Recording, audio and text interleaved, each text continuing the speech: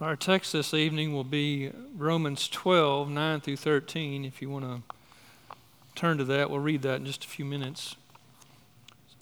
Since this is a continuation from previous Sunday evenings in Romans 12, we'll take just a few minutes to review what we've studied. Paul is writing to the church in Rome to encourage those believers there in the doctrines of the faith. And this is a church he has not yet visited, but sincerely longs to, and he consistently prays for these believers, as we can read in chapter 1.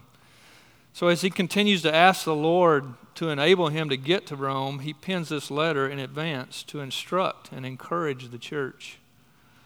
The first 11 chapters are deeply rich in the doctrine of salvation by grace alone, through faith alone, in Christ alone, as well as the doctrine of election. And then in chapters 12 through 16, Paul instructs in the proper response to and application of this grace in the lives of true believers.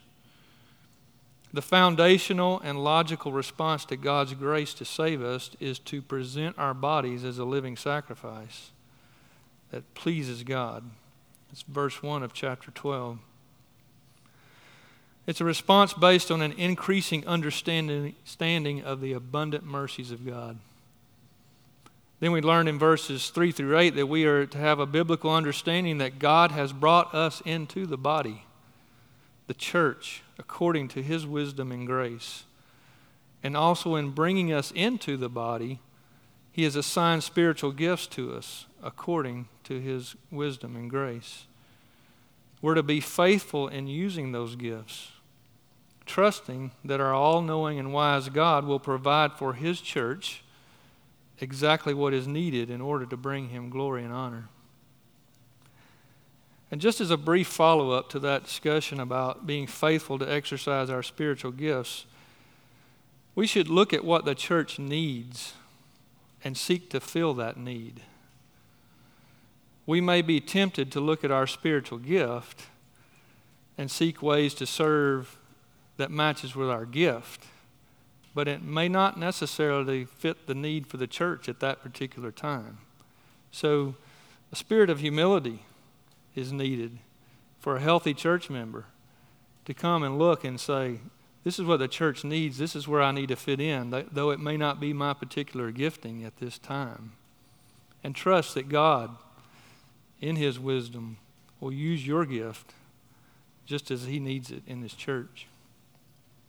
Well, our text tonight is verses 9 through 13, so read that with me. Let love be genuine. Abhor what is evil. Hold fast to what is good. Love one another with brotherly affection. Outdo one another in showing honor. Do not be slothful in zeal. Be fervent in spirit. Serve the Lord. Rejoice in hope. Be patient in tribulation. Be constant in prayer. Contribute to the needs of the saints and seek to show hospitality. This is God's word. What we've just read are the marks of a true Christian. These actions are to characterize a true follower of Christ. So the text is somewhat self-explanatory. So just a simple outline for us tonight to guide us. These are the marks of a true Christian. In verse 9, we see the personal marks of a true Christian. And in verses 10 through 13, we see the church family marks of a true Christian, how we relate to one another. As we read the passage, you can see it as a compilation of short phrases describing a true believer. And I want to caution you against interpreting this as a list of Christian do's and don'ts. To look at it this way can lead to legalism, which is rooted in self-reliance and works, kind of a I can do type mentality. So Jesus said in John 15, apart from me, you can do nothing. At least nothing that bears the fruit of righteousness. You know, we can do a lot of things in the Christian life, But only when our hearts are in submission to Christ will it bear the fruit of righteousness. The instruction Paul gave to the Roman believers and subsequently to us is that these marks or characteristics should be increasingly manifested, revealed in our lives as we consider the mercies of God and we present ourselves as a living sacrifice and we renew our minds in the truth of God and His incredible grace to save us. So let's look at the personal marks of a true Christian in verse 9. It starts out, let love be genuine. Other translations will say, let love be without hypocrisy, or love must be sincere. Why would Paul start off a list of the marks of a true Christian saying, make your love be genuine, or sincere, without hypocrisy? Well, perhaps because our default way to love is tainted by selfishness. Think about it. Apart from the Spirit of God working in and through us, our love is naturally motivated by desiring something in return. It's based in a selfish motivation. We're wanting a response that meets our need. But the love mentioned here is completely different. It is a selfless love. It's marked by a sincere desire to meet the needs of another. Let's catch that definition. A sincere desire to meet the needs of another. So where do we see this selfless love demonstrated best? Romans 8:1 says, but God demonstrates His own love toward us in that while we were still sinners, Christ died for us. What is our greatest need?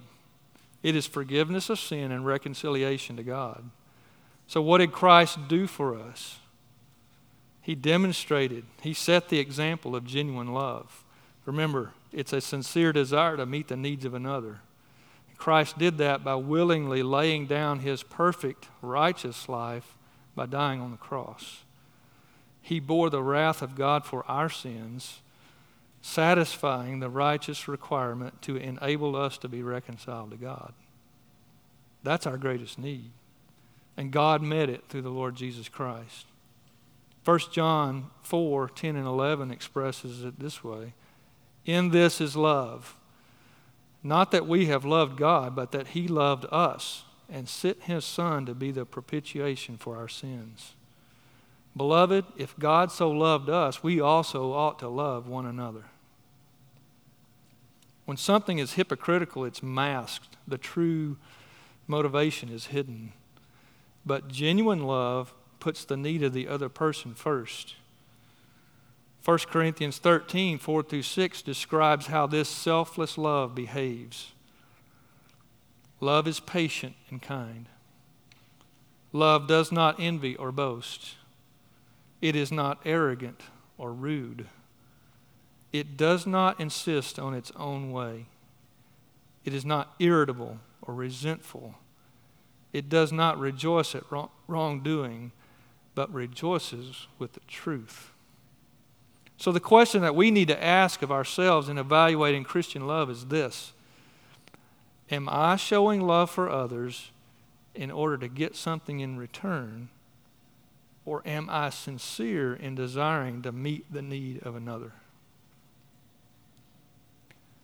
Ask the Lord to make His love rooted and grounded in your heart, as Paul prayed in Ephesians 3:17. We could go the rest of the night talking about love. It's from Genesis to Revelation, the story of God's love. But for the sake of time, let's move to that next mark of a true believer. In verse 9 it says, abhor what is evil. So how many times have you used the word abhor this week? Yeah, that's what I thought. Not even me, and I've been studying this, okay? It's just one of those words that when you hear it, you may not be able to define it, but you know it's got to mean something strong because it just sounds that way. So how about these words? Hate, detest, do not tolerate. That's what we're talking about here. But what level? What level are we talking about? Is it, how I hate my hair looks today? Or is it, I hate it when they get my order wrong at the drive-thru? I would say to you that the hate, the detest, the abhor is much stronger here. So we got to look at the object. Paul says to abhor, do not tolerate what is evil. Evil is an offense against holy God. God hates evil. As followers of Christ, we too should have that same response to evil, not to tolerate it. It's not because that we might be offended, but because God is offended by that which is evil. We need to make God and His holiness supreme in our minds and seek to uphold that by not tolerating, even hating evil. Thirdly, in that verse 9, he says, hold fast to what is good. Well, what is good? We learned a few weeks ago from Psalm 73, truly God is good to Israel, to those who are pure in heart. Goodness is God's very essence. If He were not good, He would cease to be God. Jesus declared the goodness of God in His encounter with the rich young ruler in Luke 18. He said, the ruler asked Him, good teacher, what must I do to inherit eternal life? And Jesus said to him, why do you call me good? No one is good except God alone. We're being exhorted to hold fast, cleave to. Literally, the word is glue, stick to. Join ourselves to God because He alone is good. What is it that you're holding to? Is it your job? Financial security? Is it another person, your spouse, close friend? You know, those things have some good aspects, but only God is truly good and trustworthy and true. So our exhortation is to cling to Him. So we're to love sincerely, we're to hate or detest evil, and hold fast, cling to what is good, which is God. These are to be the personal marks of a true Christian. So now in verse 10, Paul expands these characteristics to the family of God. He says, love one another with brotherly affection. Outdo one another in showing honor. Paul now uses a term for love that introduces the family relationship. Brotherly affection, it's Philadelphia in the Greek, and it means love of the brethren. We are a family. We have been adopted as sons and daughters of our Heavenly Father. You can see Galatians 4:4-6, Romans 8:15, for more about our adoption into the family of God. And in a more intimate family, we are the family of the local church, Chaffee Crossing Baptist Church. We've covenanted together as a family. And one of the ways to foster this brotherly love is to come together as we are tonight to the Lord's table. When we come together, having examined ourselves before God and our relationships with one another, it increases our affection for one another. And that's the kind of love that Paul's talking about here. Another way to stir up brotherly affection is praying for one another. As Pastor Blake mentioned this morning, the church membership is a great tool to get that out and pray through each of us. Use that to prompt your thoughts about somebody. Write them a letter, send them a text message, an email, a phone call, share a meal, but get to know your church family and foster that brotherly affection for one another. Verse 11, he says, do not be slothful in zeal. Be fervent in spirit and serve the Lord. Do not be slothful in zeal. The NASB translates this, not lagging behind in diligence. You know, zeal is one of those words. What exactly does that mean? What's the concept? It says a true Christian is not to be marked by a lifestyle of laziness, delay, hesitation, but rather our lives are to be marked by diligence and eagerness to keep moving forward. The King James Version uses the word business. So we're to be moving eagerly forward in the business of our Lord. The Lord demonstrates this zeal to us in declaring His sovereign will. In 2 Kings 19:31, He says, "For out of Jerusalem shall go a remnant, and out of Mount Zion a band of survivors. The zeal of the Lord will do this." Jesus demonstrated zeal in John chapter 2 when He ran the money changers out of the temple. The text says that the disciples remembered the text from Psalm 69:9. It says, "For zeal for your house has consumed me, and the reproaches of those who reproach you have fallen on me." How about you? How's your zeal for the Lord's church? Are you lagging behind? Have you lost some diligence? Has a little bit of apathy crept in maybe? We have to fight this lack of eagerness with prayer. Ask God to make you zealous, give you the spiritual energy to be engaged in His business. It is what we were created for. It is what we were redeemed for.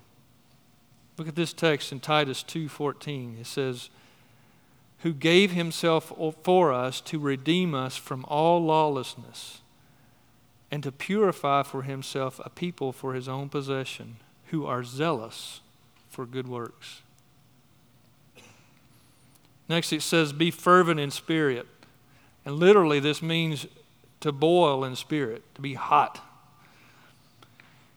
Jesus said to the church in Laodicea in Revelation chapter 3, He says, "I would have you be either hot or cold.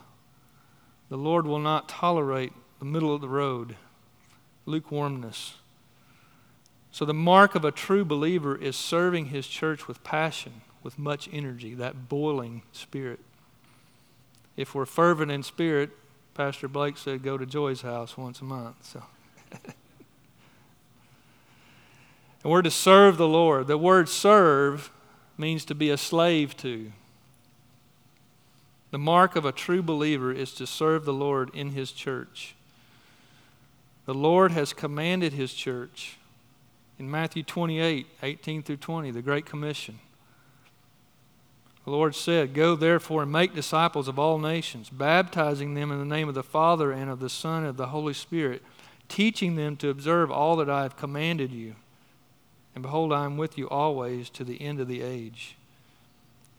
So we're to serve, to be a slave to the Lord's work in His church, fulfilling that commission. So the mark of the church family is to be zealous in good works and fervent, strong in spirit, and serving the Lord in His church to fulfill the mission as given by our Lord.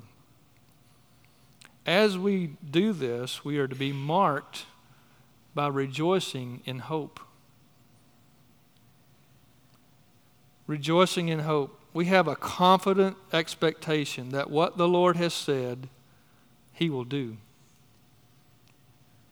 Jesus said in John 14, "Let not your hearts be troubled. Believe in God, believe also in me. In my Father's house are many rooms. If it were not so, would I have told you that I go to prepare a place for you? And if I go and prepare a place for you, I will come again and will take you to myself, that where I am, you may be also." See, we have a hope that is comparable to nothing else in this world. The Lord of glory has promised us eternal life, and that we will be with Him to behold His glory forever. This sure hope is the mark of a true believer. So is your soul weighed down by the struggles of this life? How long has it been since you've thought about that? The hope, the sure hope that you have of your redemption.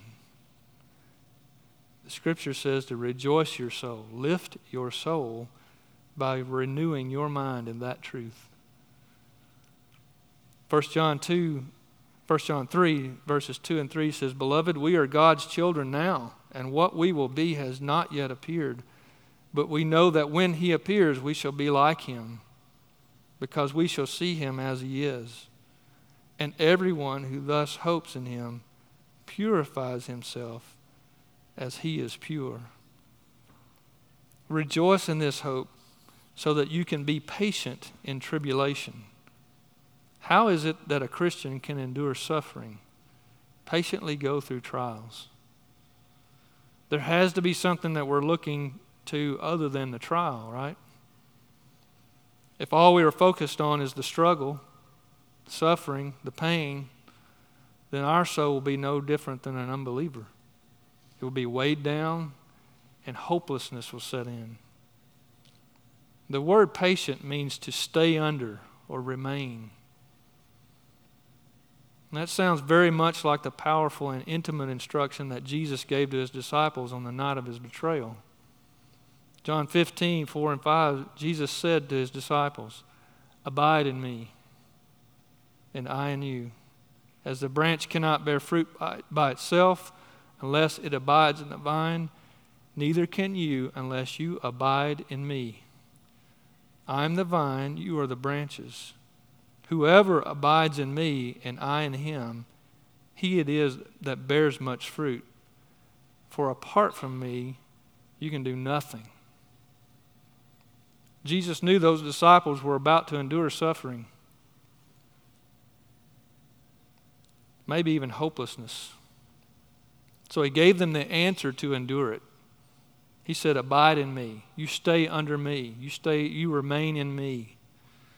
So friend, if you are here in the midst of great pain and suffering tonight, lift your eyes from that struggle to your Savior. He's carrying you even now. Set your eyes upon the Lord Jesus. Psalm 16 expresses this very well. It says, "I have set the Lord always before me. Because he is at my right hand, I shall not be shaken. Therefore my heart is glad, and my whole being rejoices. My flesh also dwells secure. For you will not abandon my soul to Sheol, or let your Holy One see corruption. You make known to me the path of life. In your presence there is fullness of joy. At your right hand are pleasures forevermore." So we can rejoice in hope, be patient in tribulation by being constant in prayer. The mark of a true Christian is that they continually pray. Prayer is our confession that we can't manage this life in our own strength. So we cry out to the one that can, our source of strength, our Heavenly Father. Prayer should not be a once-a-day recitation of the same phrases, the same wish list.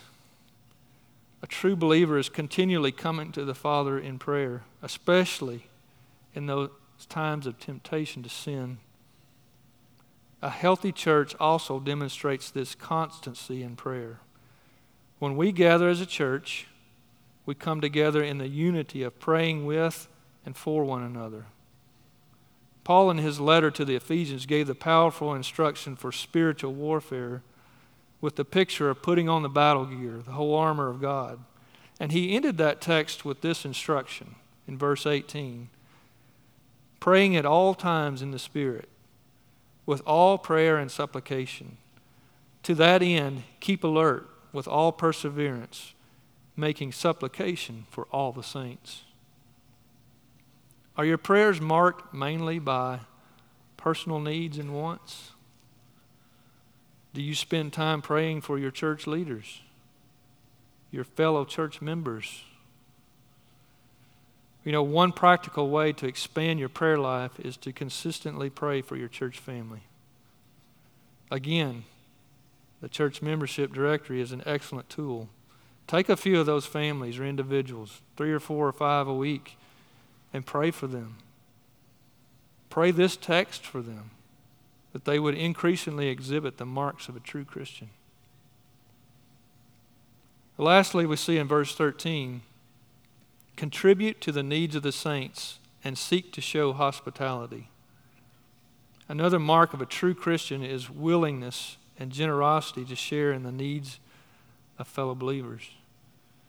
We see this vividly in the early church. In Acts 2, verses 44 and 45, it says, "And all who believed were together and had all things in common. And they were selling their possessions and belongings and distributing the proceeds to all, as any had need." If our love is sincere and we are showing brotherly love, then we will seek to meet the physical and the spiritual needs of our fellow believers. So how are you doing in this mark of a true believer?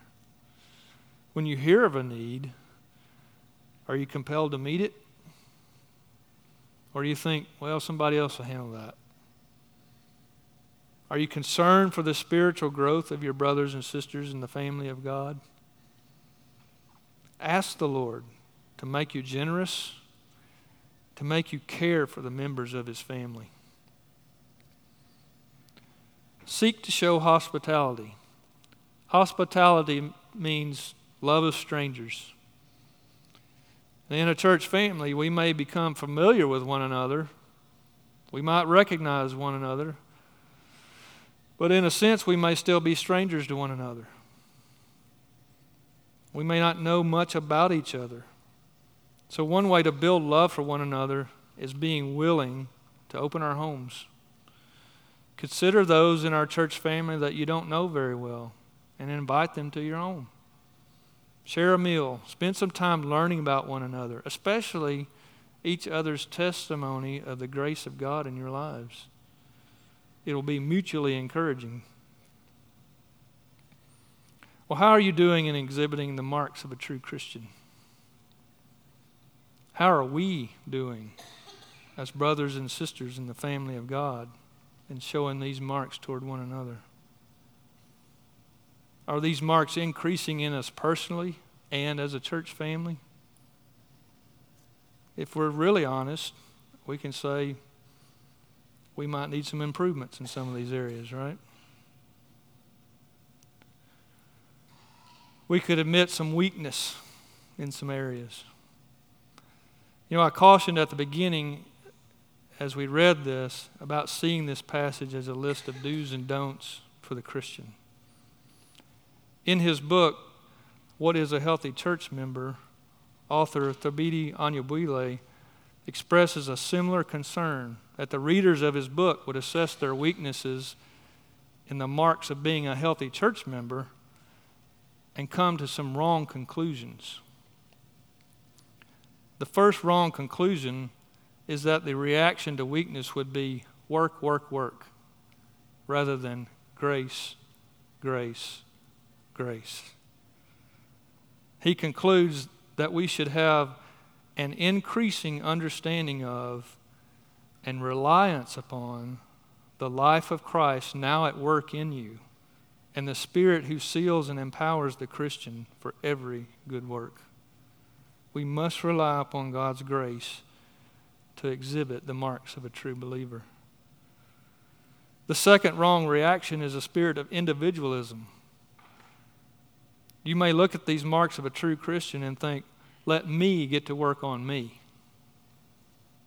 Well, most of the marks we looked at tonight, however, have to do with the family of God, the church.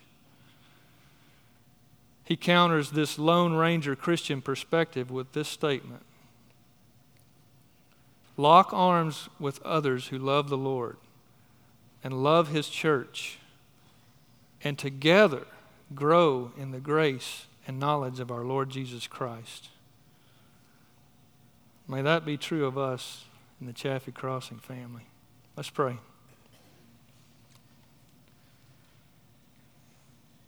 Father, we thank you for the gift of your word and the instruction to us about what the true marks of a believer, a follower of Christ, really are.